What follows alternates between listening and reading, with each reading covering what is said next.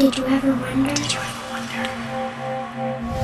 I do. Did you ever wonder why the sun always rises, but the stars never fall? Why dry land is never satisfied by water? And why fire never says enough? The wonder of a helpmeet, or as we will see in Genesis chapter 2, when God made man, he said, it's not good that a man be alone. And you may know that I'm marrying my daughter. I mean, actually the first person I ever get to marry is my youngest daughter, Mariah, and I'm doing that this Saturday. And so God has been giving me a download on the things to say and to think about as we go into this marriage. And the thing that he was really putting on my heart is that idea of it's not good that a man would be alone. That was the beginning. And then obviously that idea, I will make a helpmeet for him, that comes later on in that same verse. But first I want to talk about being alone. That when you study that word, it's actually a piece. Like there's a piece of the puzzle, but in Adam's case, there were no puzzle pieces to go around him. And so it's interesting that he took from Adam a piece, right, his rib, to make his helpmeet. That was what happens a little later in Genesis 2. But right here he says he's going to make him a helpmeet. And so studying that word, helpmeet, is a beautiful, beautiful picture of the bride of Christ in so many different ways. As you know, that's what's going to happen at the beginning of the story, and it happens at the end. Is we say yes to the dress, and we get to be this helpmeet. And of course, the wisdom of Solomon would be that he would write Proverbs 31 and give us a whole description of what God laid out in these 3 letters. And when you look at those letters, you may know that the 31st chapter of Proverbs is like the 119th Psalm, in that all the verses that have to do with a virtuous woman are in the order of the Aleph base, and the same 22 letters that David used for the 119th Psalm. Here the Solomon gives us with each of these letters on how we represent the bride of Christ by that letter in all, those different 22 verses that come after or with the beginning of, a virtuous woman who can find. And so as we look at this word, there's many clues to the beauty of the bride, and it's cool because the first letter is the letter Ayin, and that letter, that's why you hear EZER when you hear the word in Hebrew of what a helpmate is that Ayin, that letter that looks like a Y, because when you have a Y, you've got like your eyes. You have 2 eyes, but you have one vision that are connected by an optic nerve. So same idea that when 2 become one, or they become one flesh, is all very much connected to this idea of being the helpmeet, right? That somebody that shares your vision. I mean, it's absolutely spectacular.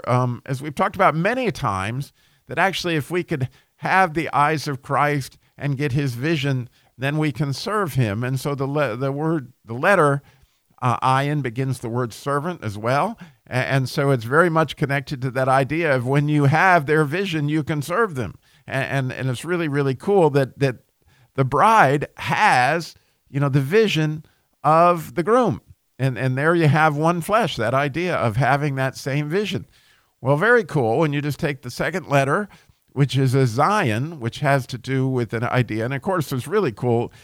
I'm not going to go into all of that because there's not a time in this episode. But if you just look at the Ayin verse in Proverbs 31, you look at the Zion verse in Proverbs 31, and you look at the Resh verse, which is the last letter in the word EZER, and you'll see, what Solomon thought of, this idea here in those 3 letters that he used in Proverbs 31. So, just a beautiful thing. But just what I wanted to talk about today is just the different combinations of these letters and what they spell.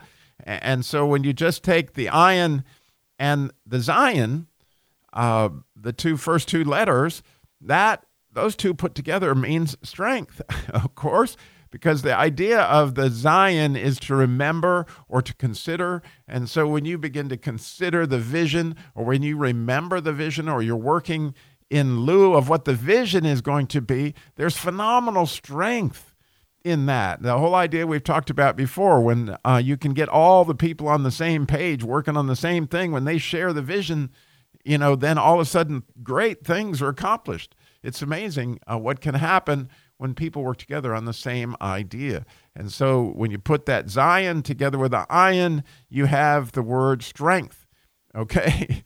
Now, interestingly, if you just take the second two letters, the Zion, which is the second letter, and a Resh, which is the last letter, you get the idea of a crown. And so when you think about, depending on how you want to look at it, and again, this is what I want to talk about, is if you have the idea of eyes or a vision, you have a vision of the crown. In other words, as the bride is a vision to an extent, and you can see that in so many different ways, of the crown that we are going to receive, that we lay at Jesus' feet. So that's absolutely beautiful as well. And so you take the Zion and the idea of the iron, and then you have the Resh, okay? And that Resh, if you go back to the 119th Psalm and try to delve into what that Resh would be, that letter that means the beginnings of something.